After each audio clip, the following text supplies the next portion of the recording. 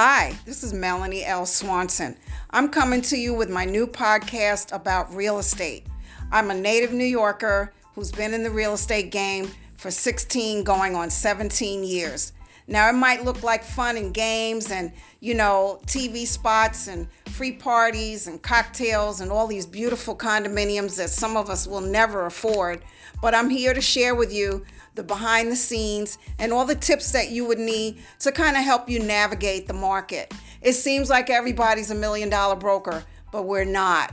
And basically, you're going to learn a lot about yourself, about the nature of people, and how they use their money. So if you're interested in getting some New York City style tips from somebody who knows the streets, you need to tune in more regularly. I look forward to hearing from you, and I'm selling and renting New York City as always. Again, Melanie L. Swanson, and it's about the reality of real estate. See you soon.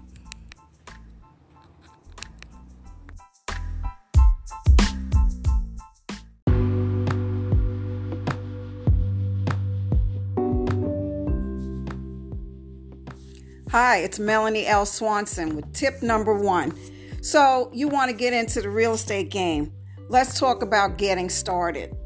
Do you have connections ready to move? Do you have a war chest, a 401k, a healthy savings account? If not, don't jump in empty-handed. Side hustles can help you get more clients if you only want to sell.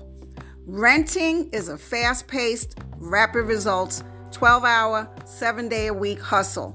So much research is needed to stay valuable to your customer. Everybody's looking for a no-fee deal, but you can't work for free. They don't. Stay tuned.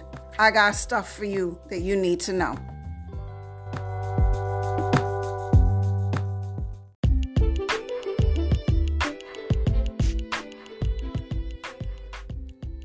Hi, it's Melanie L. Swanson, and I have lived in every borough except Staten Island.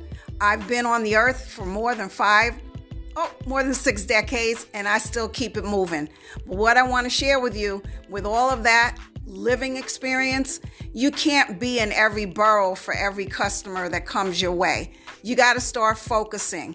Thinking that you can cover the entire city means that you're a bird. And that ain't gonna fly when you're trying to close deals on time. Staying on top of the clients that you have is hard enough. Teaching you to be organized and time efficient is something that you would definitely have to work hard at because you're not on the clock from an employer. You're pretty much working on your own.